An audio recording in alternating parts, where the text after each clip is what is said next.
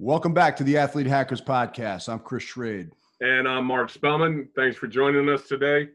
Before we get with our guest, Jeremy Tormela, we're going to discuss our last two podcasts and our big takeaways. One, the assistant strength and conditioning and applied scientist at NC State, Sam Moore.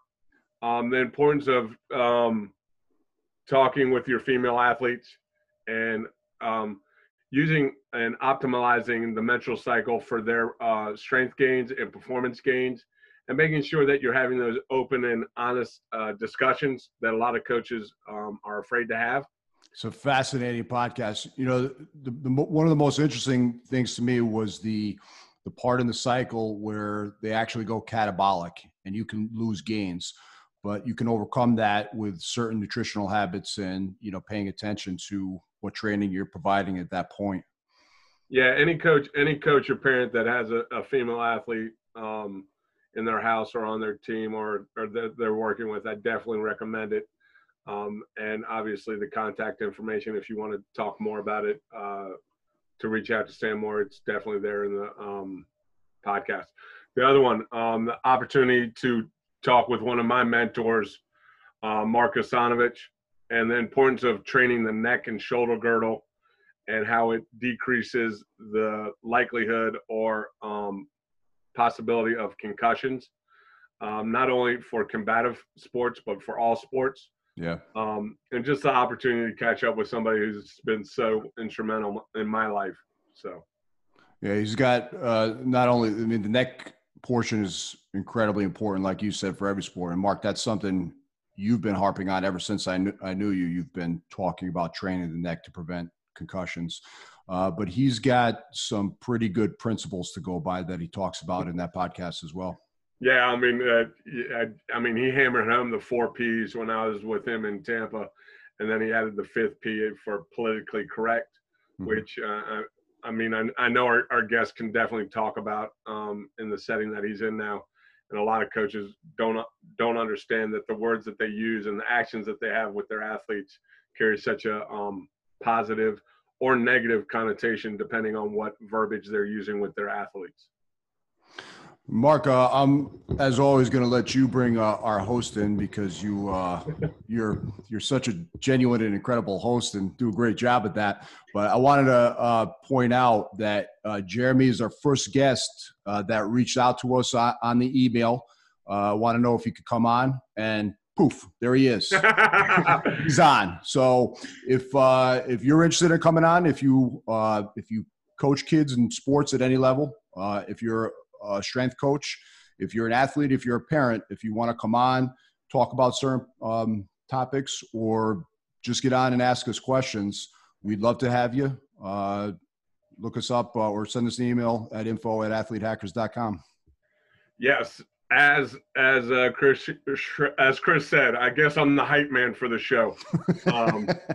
You're way more than that, but you just you're very hospitable. Well, you know, you know how to make people feel comfortable. Well, okay. And uncomfortable for my former athlete. It's my distinct honor and privilege to have our next guest on the show, Coach Jeremy Tormela. Before we get into it, I have to thank you for your service. He is retired military. Yeah, I did 5 years, so I did my time of service and then got out of there. So, so Jeremy, it's more than most. So thank you. Yeah, I appreciate it, guys. I truly anybody that's served our country and has helped protect us, I definitely thank you for your time and service. And I speak for the show that we appreciate your service to our country. But Jeremy, give us a rundown where you are, what you've done, where you've been, all that good stuff, and then we'll get into hacking it up. All righty. Well, currently I'm the strength and conditioning coach for the Muskegon Lumberjacks. It's a United States Hockey League team. It's the top tier junior hockey in the United States of America. I'm also the head strength and conditioning coach for 2 high schools at the same time, prior to this, I was the assistant strength and conditioning coach at Northern Michigan University. I worked with women's basketball, women's lacrosse, both men and women swim and diving teams, and I picked up men's soccer as well. Prior to that, I was at Muskegon as well and Fruitport High School, so I kind of came back to what I was doing prior. Before that, I did a couple sports academies. That's kind of where I really developed the passion of working strictly with athletes, because we had some gen pops there as well. But athletes have specific goals they're trying to achieve, so to me, that's much more enjoyable than and there's nothing wrong with the general population, but when you just want to be healthy, like, I mean, you can do that so many different ways. When someone needs to be explosive or I need to get stronger, that's my passion. You know, that was something that really was something that drew me into it. So that's pretty much what my experience has been, minus the military too. That's where I developed my passion for all this stuff. So what so right now, I think one of the things that hit me, how are you a strength coach for two different schools? Oh boy, it's they kind of and do they play each other? No, it would be hard to if they did, because that would be quite the predicament on who to root for. The company I work, so I'm actually contracted through it's Mercy Health Partners, and they opened up a position, and that was one way to get it to be the full time and benefits and stuff, was to have these different positions. Because if I was just to be with the Lumberjacks hockey team, that would be a part-time position. So they have the position to go, hey, you can go do 3 hours of weightlifting at this high school and then be responsible for the strength and conditioning for the other high school as well, with the after school hours and their football team. That would make it full time. So it's like, obviously wouldn't turn that down. So currently, if I'm not mistaken, you have 3 jobs. Yeah. Yep. Okay. So for the younger strength coaches out there, understand right now, 3 jobs and full time. Yeah. You know, you're dealing with a high level junior hockey, and we'll get more into that. 2 high schools. Yeah. How do you break up that time?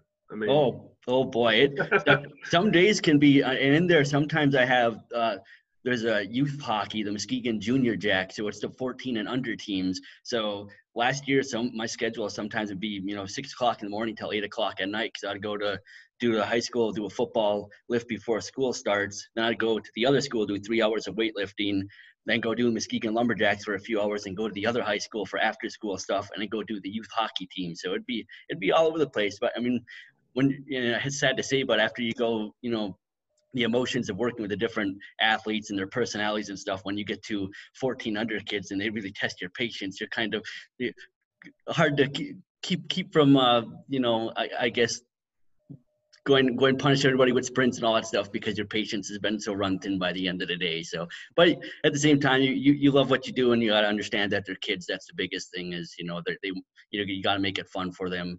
Well, at the same time as making them a better athlete. So that's kind of the key to finding how that works. What age group are you working with the Lumberjacks? The Lumberjacks, our age range is 16 to 20 years of age. So you have quite the age bracket of maturity levels and experiences there. So that can be kind of a little bit of a art to it, to be able to work with that team chemistry.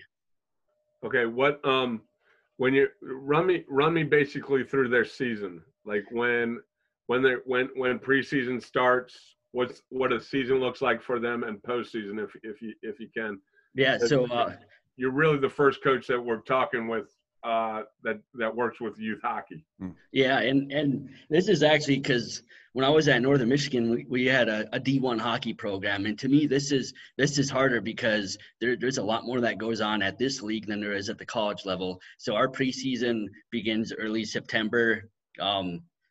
We usually go a couple of weeks, and we have to make our final 23-man roster. And then we go into our season, and playoffs and stuff don't begin until April. And then the last series is usually played in May. So it's a very long season. During the season, we also have trades. Then you have players that come from different countries like Finland, Russia, and some of them can't speak English. So there's that barrier as well. It's pretty chaotic. It's a grind. They got 60 regular season games, and that's way more than the college level. And it's a, some of these kids are still going to school at high school too, doing it online. It's a lot to ask of them to play at this level. And Mark, did you have a hockey team at Fairfield? When we first started, when I first started, we had hockey, and then 2 years into my tenure there, they got rid of football, and the hockey team was training that night.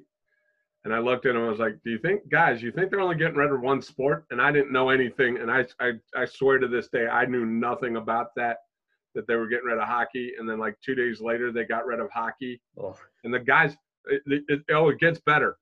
The guys still had like a third of the season left. Wow. Football was done. So they cut football. Football was done. They weren't training. They weren't doing stuff. I still worked out the guys that wanted to train. Yeah. Like hockey, like they sat them down 2 days after football, and they're like, yeah, this is your last season here. And they still had a third of like I said, they still had a third of the season to play. And I wound up being, because their last hockey game was during the basketball tournament for the MAC, I wound up being the senior administrator for their last hockey game. Wow. And I told all the players, I was like, listen, if any one of your parents comes up and yells at me about this decision, we're going to have problems. You know I don't want you guys I don't want you guys going anywhere. I love training the hockey guys because most of the guys that I had came from the junior hockey world. So I had 21-year-old freshmen. It was great. Yeah. So a question for both of you. How does the strength and conditioning training for hockey athletes differ from other athletes? Jeremy, I'll let you take this one. Oh boy. I guess I wouldn't say there's really that many differences compared to other sports. I mean, most sports you pretty much do the same thing. There's some slight differences, primarily in their the development of their energy systems. That might be the major difference. But my philosophy for training pretty much any of my teams are we always do some sort of jump. We do some sort of a squat, a hinge, a push, and a pull for every one of our workouts. Pretty straightforward. At the risk of sounding ignorant, I mean, because I know nothing about hockey, but is there a big endurance factor? Or, I mean, you're skating on ice. Is it more just muscular, or is there a big endurance factor as well? There's a little bit. I mean, there's no friction on the ice, but at the same time, it's different from running and all that stuff, because you can do all the 300 yards and all that stuff you want on the dry land, but when you put somebody on skates, it works you completely different. I mean, because it's more in the frontal and the transverse planes and the sagittal plane compared to regular sprinting, so it's quite a bit different. That being said, it's not like full-blown endurance, because the average shift is like 45 seconds, and it's not like they're full speed skating that entire time. You might have a couple 4 to 6 step bursts here and there, and then they're lightly skating or coasting throughout that time. So it's a bit of a mix of both. They can also get a lot faster than anybody can running on that ice. I mean, and you're talking, I mean, you see it in the NHL now. These guys are huge. I mean, they're huge. And then you put them on skates, and they're going upwards of 20 miles per hour plus on the ice, and they're hitting each other. And, the equipment's gotten better, but it's still not much protection. Yeah. Oh, yeah. So there's more muscular fatigue than say cardio fatigue. Is that accurate? Yeah. Yep. It's high intense bursts of activity. So yeah, it's more of that than the full blown endurance portions. And Mark, what you're saying, if they're going 20 miles an hour in these quick bursts, I guess the muscles that are used to stop their momentum are probably incredibly important. Yeah, I mean, like anything, I mean, it doesn't matter how good the gas is if you don't have good brakes. I mean, if your car goes 1,000, if your car can go 100 miles per hour, but you can't stop it, good luck. Yep. Because that stop's really gonna hurt. For me, I mean, for me with the hockey guys, I mean, we would always train. Once again, we would train their neck and shoulder girdle first. Then we would do some sort of hip dominant lower body, some sort of knee dominant lower body. We would probably do a bilateral lower body as well, and a single and an iso lower body, horizontal push, horizontal pull, vertical push, vertical pull. And then we would have some sort of finisher, whether it was a carry or, just something that was miserable for them. Something they didn't really like to do, but they would also compete with each other. Yep. Competition's huge, so. Competition's huge. I mean, because if you can beat your teammate in then when you come together, beating your opponent's not that big of a deal. Exactly. So it's the biggest mindset to maintain during the training session is you're going to be competing, so you got to keep that level. I mean, if you just go through the motions, you don't do it on the ice, it's going to come back and bite you. So. What kind of injuries are we looking at for hockey? What are the big ones? Oh boy, a lot of. I mean, Mark Besides touched on the a little bit teeth. too with the shoulder girdle. So a lot of shoulder stuff, hips as well.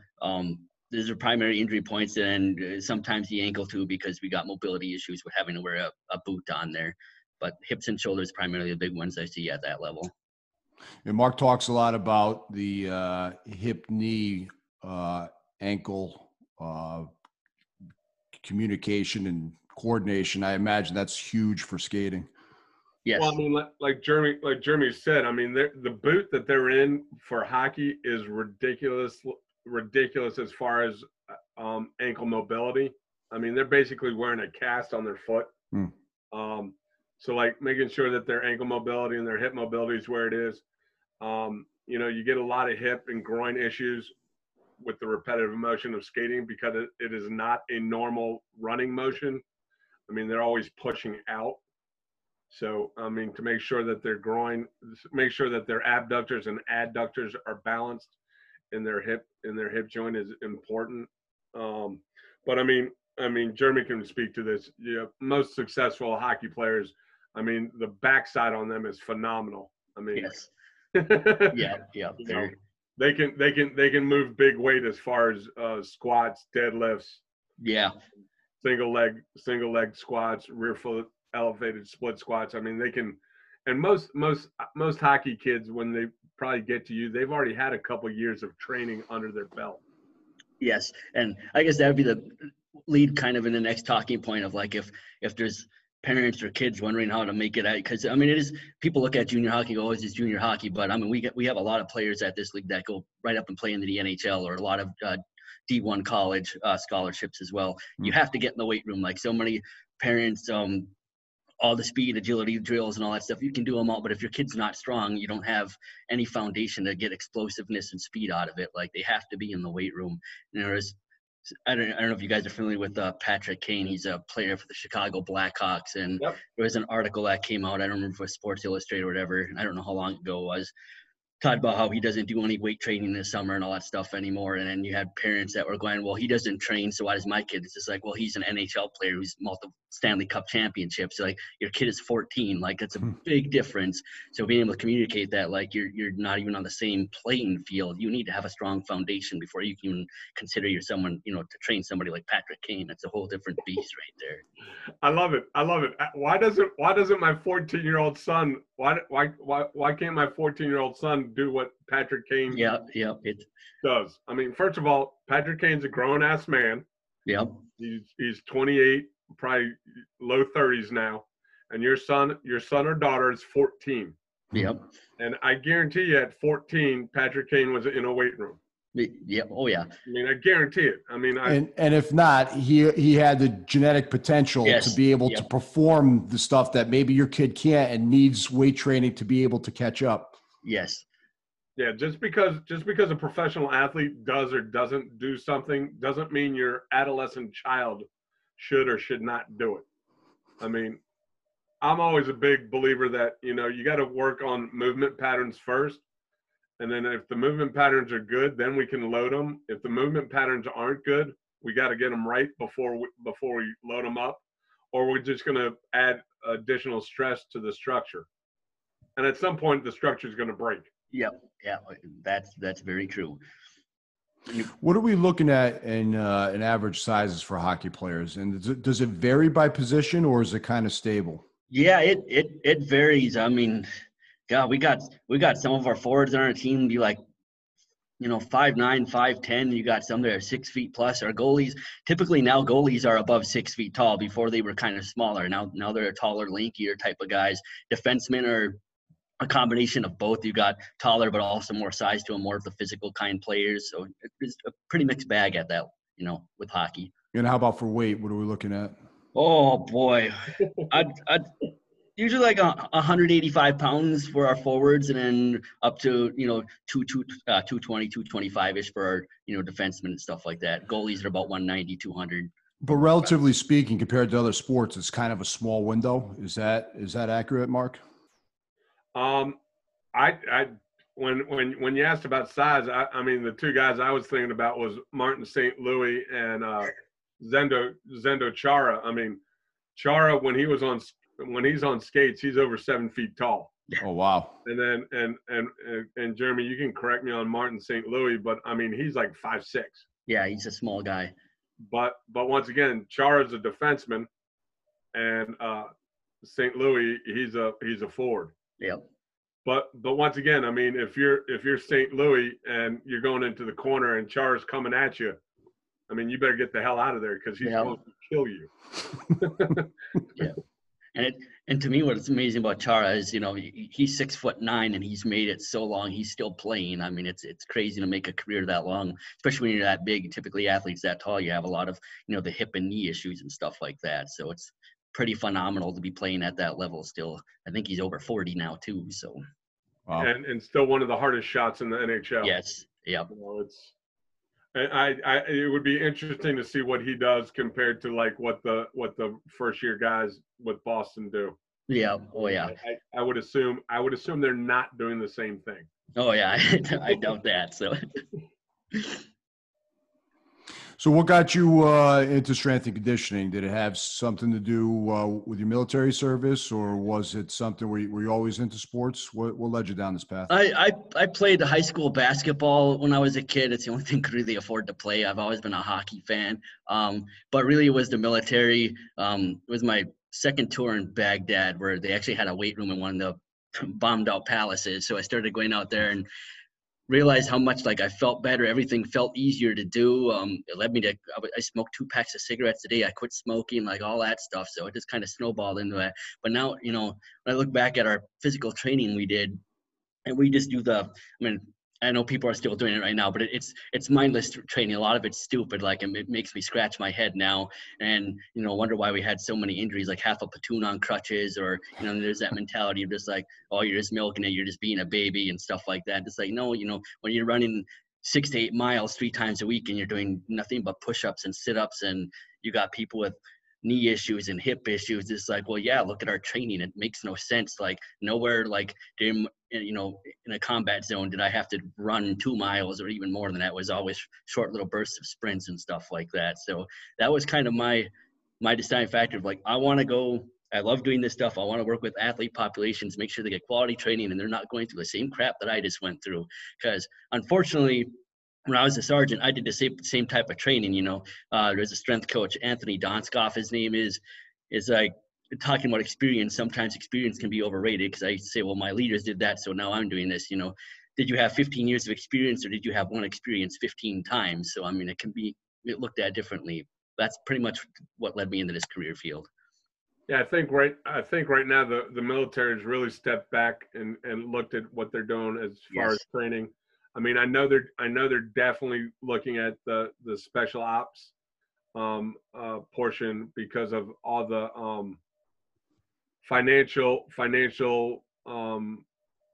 investment it takes to become a special operator and all the training that they need to undergo. $1 million to make a Navy SEAL? Pretty much. Yeah. I mean, so, put that across the board. I would say for all the special operators out there, first and foremost, thank you for your service. But also, the military has been a lot better in probably the last 5 years. Yeah. As far as what they're requiring their, because they've really changed their PT. They've changed their testing to better accommodate the situations that the military officers and enlisted are going to see. And it's, one time Power, I forget the gentleman's name, but I'll get it. He's been huge with it. And it's good to see that, the military's stepping back and realizing that the way they did things in the 70s, 80s, and 90s isn't what's going to help the military and the special operators now perform at the highest level possible, and also make sure that they come home safe and sound, and that when they get out of the military, they don't have to be on disability the rest of their lives. Yep. Yeah. I imagine that 6 or 8 mile run is really for mental fortitude more than actual physical training. Yeah, what would be frustrating is you'd be in there because you'd have, I mean, where I was, we had mixed populations. We had males and females, but we'd be running, you know, everybody running together. You got some people who are super fast, and you got others who can hardly run at all, and we're all mixed together. And oh, well, these people can't keep up, so we're just going to keep rounding around and go pick them up. And then, well, you guys aren't fast enough, so now at the end we're going to go do more PT. It's just like stuff like that make any sense. Let's punish you because you can't do what we're already asking you to do. But like Mark said, the things are changing with it. There's a lot of actually strength and conditioning positions now available to work with the military. There's a lot of strength coaches working side by side with the units to make sure their training is preparing them for combat, which is really great to see. Yeah, go ahead, Mark. I would say any strength coach that's looking to get into the field, definitely look into the military, because there are a lot of positions out there right now, and you can really help these individuals be the best that they can be, and really make a difference, not only in the military, but also make a difference in their lives to help them when they get out of the service. Because most of the, especially the special operators, when they get out of their service after 15 to 20 years, their bodies are just destroyed. Yeah. Oh yeah. I mean, you're talking multiple knee injuries. You're talking horrible spines, just from what they have to do for a job.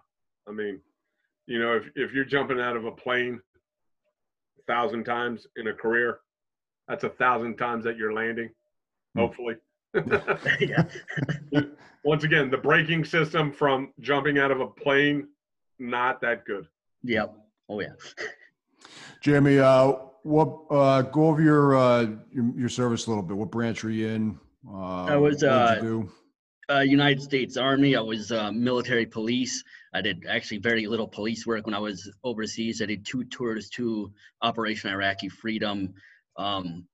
Primarily the roles over there was training the Iraqi police and the Iraqi army while doing combat patrols, which was, looking back now, didn't really do a whole lot. It was a little bit of a waste of time, but that was our mission at the time. So that's pretty much what I spent most of my time doing. Over half of it was spent overseas, and that was enough to go, I'm tired of this. I want to go out and live my life. So what's the goal for you? Where and I say this because I like asking everybody, and I talked to Sam last week, and she's like, you know, I didn't answer anything about my personal life. It was all professional. I was like, okay. Where do you see yourself in 3 years, 5 years, and 10 years? And and I'll throw in another, what kind of impact do you foresee that you have with your athletes now? And where do you see that growing or changing? oh boy. Well, I got a little one on the way, so I hope in 3 years I'm still doing what I'm doing and being able to provide stability and, you know, income for my family. Was that your first one? Yep. Yeah. We actually didn't think we were gonna be able to have any kids, so we were actually kind of surprised when we found out she was in December 7 weeks pregnant. So I'm super stoked about it. Awesome. You know? Congratulations. Awesome. Yeah, Congratulations. Cannot wait for that. So. What's that? Sleep now. Yep. Yeah, that's what I've been hearing.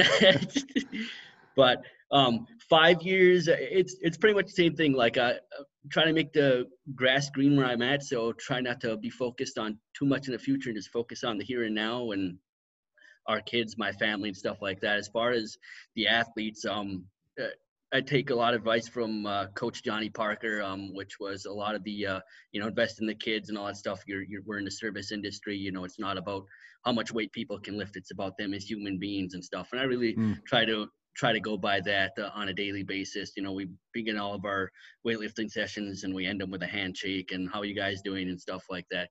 Communication is key. And I think it's been a big impact. We've had a couple of our kids actually at the high school go in the Marine Corps, and they actually came, made the effort to come by and see me before they left and, thank me for all the time and effort put into them and stuff like that. So I think that's huge. And I hope, you can always improve where you're at. So every year when it ends, go, well, what could I have done better? So that's pretty much, 5 years from now, maybe I'll be a better communicator. I'll be able to relate more with people than what I can now by having a little kid, maybe. So we'll see. What about going back to the military to become a strength and conditioning coach, or do you want to stay with youth athletics? I think, boy, I think because the military, I mean, it seemed like it'd be a good fit because I know that so much, but it's such I got so tired of it, and I really like working with sports. I'm an avid sports fan, so it's cool to be able to work with athletes and just go watch them play. So I think that's pretty much where I'm going to try to stay as with the athletic level. Did you happen to see the Dan Le Batard show last week and his opinion of our profession and the individuals that are in our profession? I did not. Okay, so and I've reached out to Dan Le Batard multiple times through Instagram. He had 2 guests on his show, and this might have been off of the allegations that came on Chris Doyle, the strength coach at the University of Iowa. And I think a lot of people, and I'm going to get on a box right now, I think a lot of people need to understand that the individuals that work in the strength and conditioning profession, we're not a bunch of knuckle draggers. We're not a bunch of guys that are sitting around banging our heads against the locker room or eating an aluminum can or doing anything. I mean, there are people that do things before a game that make our profession look like a bunch of morons. And I'm going to challenge all the strength coaches out there. Understand that you're not only representing yourself, but you're representing our profession. And if you continue to act like complete and utter ass clowns on the sideline and keep doing things that are idiotic and have no place in our profession, you need to stop it. And you not only need to stop it for yourself because you look like an ass clown, but you need to stop it for all the individuals that are coming up in this profession. Most of the people in our profession, we have higher degrees. We have over 10 years plus professional experience. We're required to do continuing education on a yearly basis to continue our certification so that we can do our job the best we can for the individuals that we work with. So understand the 2%, I'd even say less than that, the 1% out there acting like complete and utter morons, you need to stop it. And Dan Le Batard, I've reached out to you multiple times to talk to you about this, and it's something that I'm trying to raise our level of professionalism in what we do, so that people like you don't get on national television and sound like a complete and utter moron talking about a profession that I love and the people that work in it. And we bust our ass on a daily basis so other people's children can be the best they can. So I'm sorry that I had a little rant there, but he didn't. What happened, Mark? What exactly did he say? He was just saying how we set the bar low, that we're not professional, basically. And yes, there are some people in our profession, and Jeremy can attest to this, that act like hype men on the sideline. Yeah. And are required by their coaches to act a certain way to keep their job. And most strength coaches, especially in football, we work as the get back coach. So we make sure that the sideline, they have to be behind a certain line on the sideline so the refs can go up and down the sideline without running into a 300-pound lineman or a coach. So one of the coaches that was referenced was the strength and conditioning coach at Clemson University, who was responsible for holding back their defensive coordinator during the game. And he's been on ESPN about how he has to hold back Coach Vrabels during the game, and they've done a piece on it.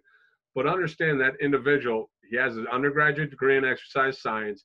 He probably more than likely has his master's degree in exercise physiology or some higher education. But all you see is the 5 seconds that he has to hold back a defensive coordinator, because that defensive coordinator cannot control his emotions during the game. Mm-hmm. Well, I think, and you could correct me if I'm wrong, but I think as far as a strength coach, you know, what I've seen and the guests that we've talked to on this program, there is a high level of education needed. That CSCS test is no joke. You almost need a master's to be able to take and pass that test. But, you know, for anyone who's, you know, an athlete or a parent that doesn't really know much about the strength and conditioning world, you know, you may only see that hype piece, which is almost needed. I mean, you have to, there's an emotional connection you guys, I'm sure, have to make with your players in order to pump them up, but there's thought behind it. There's science. There's a lot of education and a lot of hours learning your craft. But there's also a time and place for things. I mean, if you have to get your athletes hyped up 2 minutes before the kickoff or tip off, it's too late. I mean, it's too late. I mean, the hay's already in the barn. I mean, you shouldn't have to do it. And head coaches that require their strength coach to be the hype man, hire somebody else. Yeah. Hire a hype man. If that's what you want, hire a hype man. I mean, but for the strength coaches out there, and I'm not telling you not to be who you are, because if that's who you are, then be who you are.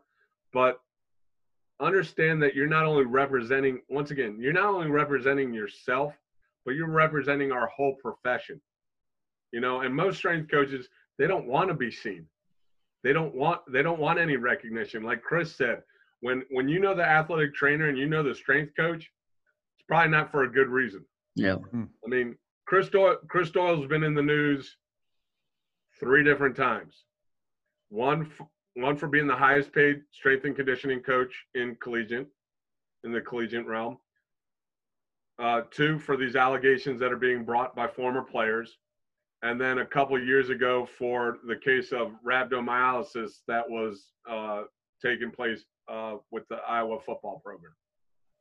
So, by the way, out of those 3 things, only one of them is a good thing. He gets paid $800,000 a year. So, I mean, Jeremy, you can speak on this. I mean, I've been sitting around for 2 weeks trying to one, get in touch with Dan Le Batard to talk to him about it, but stewing. You know. No, I agree with, like, it's again, going back to Coach Johnny Parker and all, it's like the kids are the show. You aren't. Like, don't put the attention on you. It's not about you. Like, you're responsible for making sure they stay healthy and their performance is where it needs to be. And I mean, that's it. Like, prevent injuries and help them perform better. Other than that, let them, you know, be the show. You know, you're in the background. Don't take credit for anything. You know, it's unfortunate, like with the hype stuff. When I was the assistant at Northern Michigan, I'm very much I'm not the yelling, screaming, blowing whistle and all that stuff. That's not my personality. Pretty much, here's what we're doing. Here's how we're going to do it. I go around, I coach people, I talk to people. Hey, how are you doing? How are things going? How is your body feeling? Stuff like that. That communication, which is so important. Like, if you're too busy yelling and screaming and blowing a whistle, you cannot communicate with your athletes. And I actually had one of the football coaches come in, and then he observed the training, and he went to the head strength coach and said, he's doing a crappy job. Like, and just like, but just off of that, because I wasn't yelling and screaming, it's like, you know, and that frustrated me. I'm like, who are you to tell me how I am as a coach? I'm just like, you know, our women's basketball team, I'm not trying to toot my own horn because, training doesn't go, you know, there's so many factors that come into sports besides training, but our women's basketball team that year went 22-6 is the best season they had since 2001, their first NCAA tournament in 6 years. Our women's lacrosse team had the first ever playoff appearance, best season they've ever had. And, you know, I think a lot of it comes down to communication and coaching your kids, like seeing how they're doing on a daily level so you can progress them properly without, you know, running them into the ground, you know, doing the, you know, do as I say. And if you're not going to do that, then get the hell out of here and stuff like that. It's so important to put them first and make them the show. And I think success comes from that. I think another important point that we brought up before, and again, I think this is something you posted on Facebook, Mark. It was Gino Altaromo coming on and talking about his athletes and saying that he doesn't coach energy with his athletes. That's not something he should have to coach. You know, the hype and the motivation should be internal at that point at a higher level. Well, it's got to come from the athlete. I mean, Yeah. you know, you're talking Gino. He's not going to go down as the greatest women's basketball coach. He's going to go down as one of the greatest basketball coaches, Yeah. men or women. And when you get to UConn, no, I'm not going to coach effort.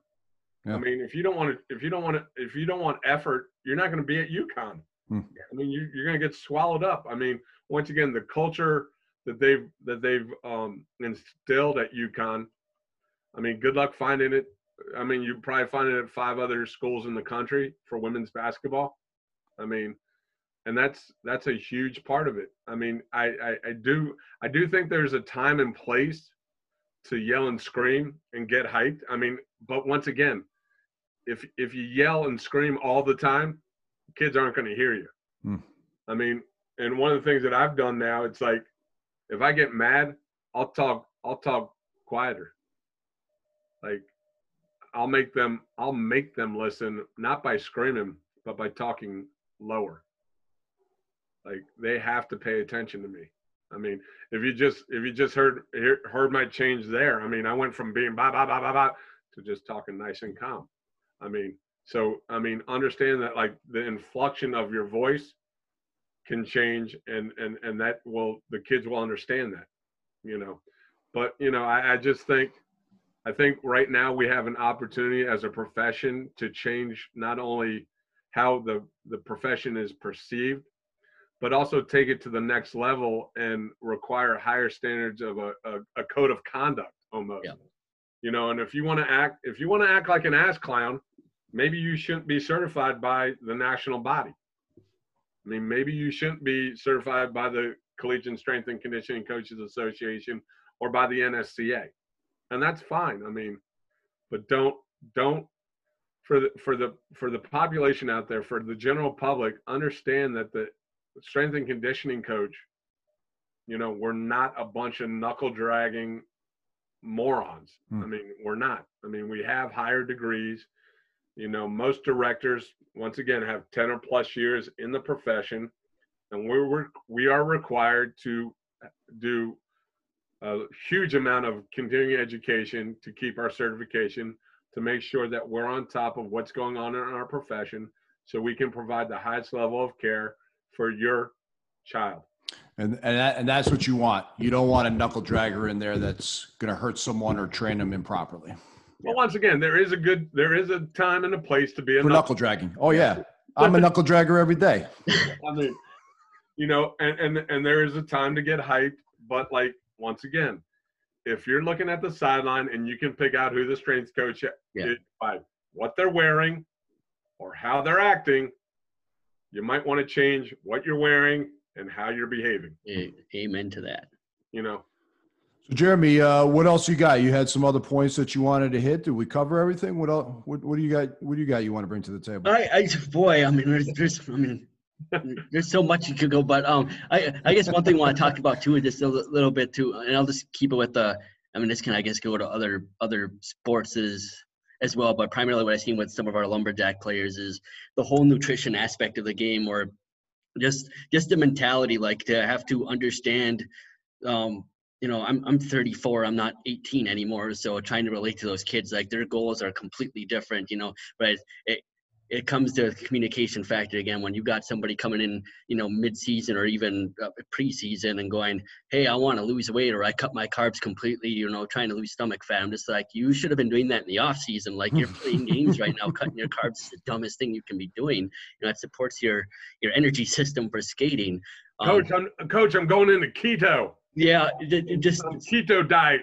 No, you're not in season. Yep, stuff like that too. Or I need to get faster. It's like we can't do that now. Like, you know, we can maintain where you're at, or hopefully see some improvement, but like to solely focus on you getting faster because you didn't put in the work in the off season, that's on you. Like, you should have done your part, so we're not facing this little pandemic right now. So what's the schedule going to be like? Are they coming back? I mean, what's going on? Oh boy, yeah, that's what's hard, because right now there's no season schedule, or at least at all. And right now it seems like hopefully all is going to go go as planned, which is frustrating for me as a standpoint, as far as like trying to plan out the year and all that stuff is you don't have a schedule. I mean, I still send the workouts to our guys, but I mean, it's like, I don't know what to prepare for or when to prepare them for. So it's crazy. Well, and you also don't know what they have, what availability. Yeah. And I've had to treat everybody like, because some people do have access to weights, but the workouts I send to all the guys I have to assume nobody has access to anything. So I've had to get very creative with body weight stuff, and I'm fingers crossed. Hopefully, more gyms start opening back up so we can start getting heavier lifts in. Because my fear is once the season starts, not just with the hockey guys, but all the other sports, is the injury rates from nobody being able to train for strength and all that stuff. When you go to full sprints and all that stuff, you don't have the breaks or anything, you're gonna tear ligaments or muscle strains and stuff like that. So that's a big concern. I'm really interested to see the rate of Achilles, hamstring, and ACL injuries with football and basketball coming off of this pandemic. Yep, it's because I'm very scared with the coaches that I've talked with. They say they have an open and honest dialogue with their coaches, but as we know, when players come back, sometimes the best laid plan gets thrown right out the window. Yep. And that coach wants all 8 hours on the field or on the court. Yep. And maybe the strength coach will get 1 or 2 hours. Yep. And there's no slowly progressing. It's full blown. We got to make up for lost time. And that's when, it hits the fan and go, well, what could we have done better? Like, yeah, think before you do it, let's think what you could do better before you do it. Yes. And a lot of the coaches that I've talked to, I mean, have been basketball coaches, but basketball strength coaches. And it's like, when I first started, the strength coach was the only coach that they worked with in the summertime. And then we got all 8 hours. And then the coaches started fighting for more court time. So then it went to 6 and 2. And now it's at 4 and 4. And I would hope that the coaches that listen to this understand when their players come back, that if they do a 4 and 4 split, it's not going to go that well. Because these players, I mean, basketball players are probably still playing basketball. They're not getting in the weight room. They're not doing the conditioning that they need to do. Yeah. But if they can do the first couple weeks of letting the strength coach work with them so that they're better prepared for when the rigors of the season come into play, I think you'll see that the likelihood of injury and will decrease. But like go 8-0 for like the first couple weeks, then go like 6 and 2, and then by the end of the summer, maybe be at a 4 and 4. Before you go back into preseason once school opens up. So, Mark, is there some kind of resource that collects information on injuries where someone can categorize different injuries and you could compare rates from this year and last year? I would think like the NATA might have something. I mean, they're gonna. I guarantee you they're gonna do something this year with it. I mean, because there's gonna be. I think it's gonna be through the roof. I mean. I think everybody remembers when the NFL did their lockout and they came back. I mean, the number of Achilles that were ruptured and ACLs that were blown out and hamstrings that were tweaked, I mean, were off the chart. And you're talking what most people consider the highest level of athleticism in this country, the NFL players. But these guys, they get detrained just as easy as anybody else. I mean, if they sit around for 2 weeks and don't do anything, they're back at square one. So, I mean, it takes a lot. It takes a lot of time to get trained. It doesn't take a lot of time to get detrained. Yep, that's for sure. If going back to working on your brakes, and I got this from Dr. Nijam out at the University of Kansas. You got to work on your brakes. If the brakes don't work, doesn't matter how well the gas works. Yep. So take care of the brakes first, and then worry about the gas. I was all over the place. That's spot on. So it's I agree. Yeah. What else you got, Jeremy?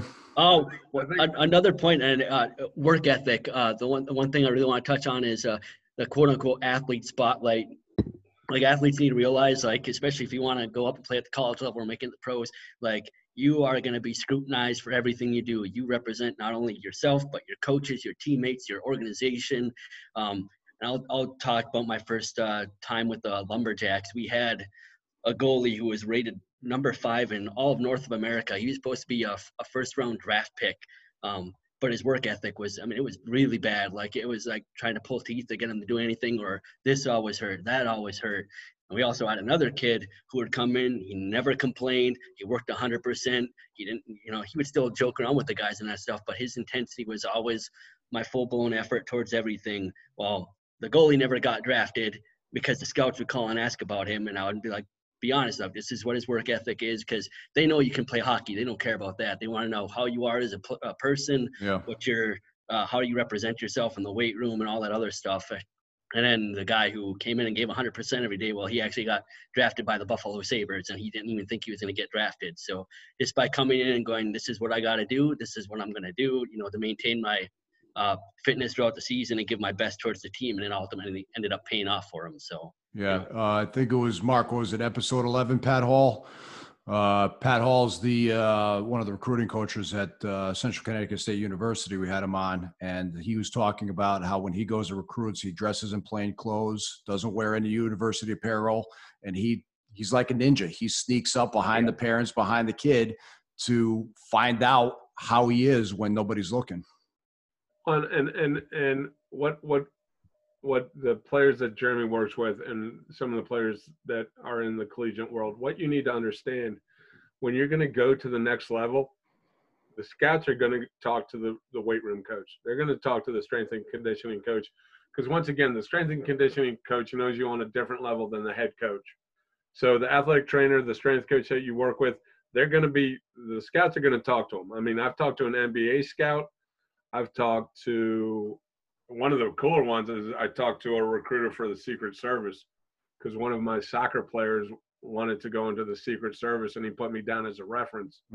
So, I'm in the weight room and this guy comes in, overcoat on, tie on, briefcase. And he called me. Oh, you started sweating, huh? Well, no, he called me and told me he was coming in. But I mean, what an honor for me. What an honor for me for one of my athletes to think so highly of me that I can speak on him on a personal level to the Secret Service, so he can get the job that he has always wanted to have. Yeah. I mean, so, what a lot of people need to understand is that, once again, like Pat said, everybody's watching you. Mm-hmm. There's probably not an athlete on your teams, Jeremy, especially with the junior hockey, that there aren't eyes on when they're playing a game. Yeah. But what you do off the ice and how you are as a person is going to determine whether you get to that next level. Yes. Yep. I actually had we have a good player this year too, and I'm not going to say names or anything, but he was very, very gifted on the ice. Like he can hold the puck, he can do all this fancy stuff. He's a goal scorer, he's a playmaker, and all that stuff. But in the weight room, it was just I'm going to come in by myself, and he was one of the quote unquote leaders on the team too, and just we go to do split squats or anything. He grabbed like the 15-pound dumbbells. I'm like, are you kidding me? Like our goalie's doing almost 315 with a barbell on his back, and you're doing 15-pound dumbbells. Like, come on, man. And I told all these guys, I do it every year, is like, scouts are going to call me after the end of the year about, potentially drafting you. If they're interested in you, make sure you're putting your best effort, representing yourself how you want to be seen. So I actually had a scout call about this guy, and he said, of course, I talked to him, and he said, yeah, I'm a hard worker, yada, yada, yada. I'm just like, well, here's my opinion of that. And then a couple weeks later, I had the strength and conditioning staff for this NHL team call me and talk even more about it. So I'm just like, it rolls downhill. Like, if you don't think it's going to come back and bite you, especially as an athlete, you're wrong. It's going to come back and hit you. So you might as well put the effort in and, put your best foot forward. Have pride in yourself and pride in the things that you do, and it'll reward you in the end. Yeah. Yep. Whether you make it to the professional level or not, if you put your best effort and foot forward, you will always be able to look yourself in the mirror. Yes. Pun intended, because I got one behind me. and you'll be able to look at yourself in the mirror, because that's ultimately who you have to answer to. Yep. Awesome. I think that's a good place to leave it there, fellas. Jeremy, thank you for coming on. Thank you for your service. Thanks for reaching out to us. Like I said in the beginning, we're open. So if you feel you got something you want to discuss, whether you're a coach, strength coach, athlete, or a parent, give us an email at info@athletehackers.com. We are on Spotify, Apple Podcasts, Google Podcasts, YouTube. We have a Facebook page. Go to all those sources, subscribe, give us thumbs up, share the links, tell your friends about it. Mr. Spellman. Jeremy, how can people reach out to you if they want to talk more X's and O's and see what you're doing with hockey and how you're working with the high school athletes? All right. Well, first off, thank you guys for letting me be on here. I greatly appreciate it. If you want to reach out to me, I'm on Instagram. It's Coach Jeremy Tormala. If you want to reach out to me, email. I'll never not respond to anybody. It's jeremy.tormala@alumni.n as in Nike mu.edu. Awesome. Thanks for coming on, Jeremy. Good luck to you in this upcoming season. Thanks for listening, everybody. Have a great day. Make it the best you can. All my best. God bless. See you when we see you. Peace.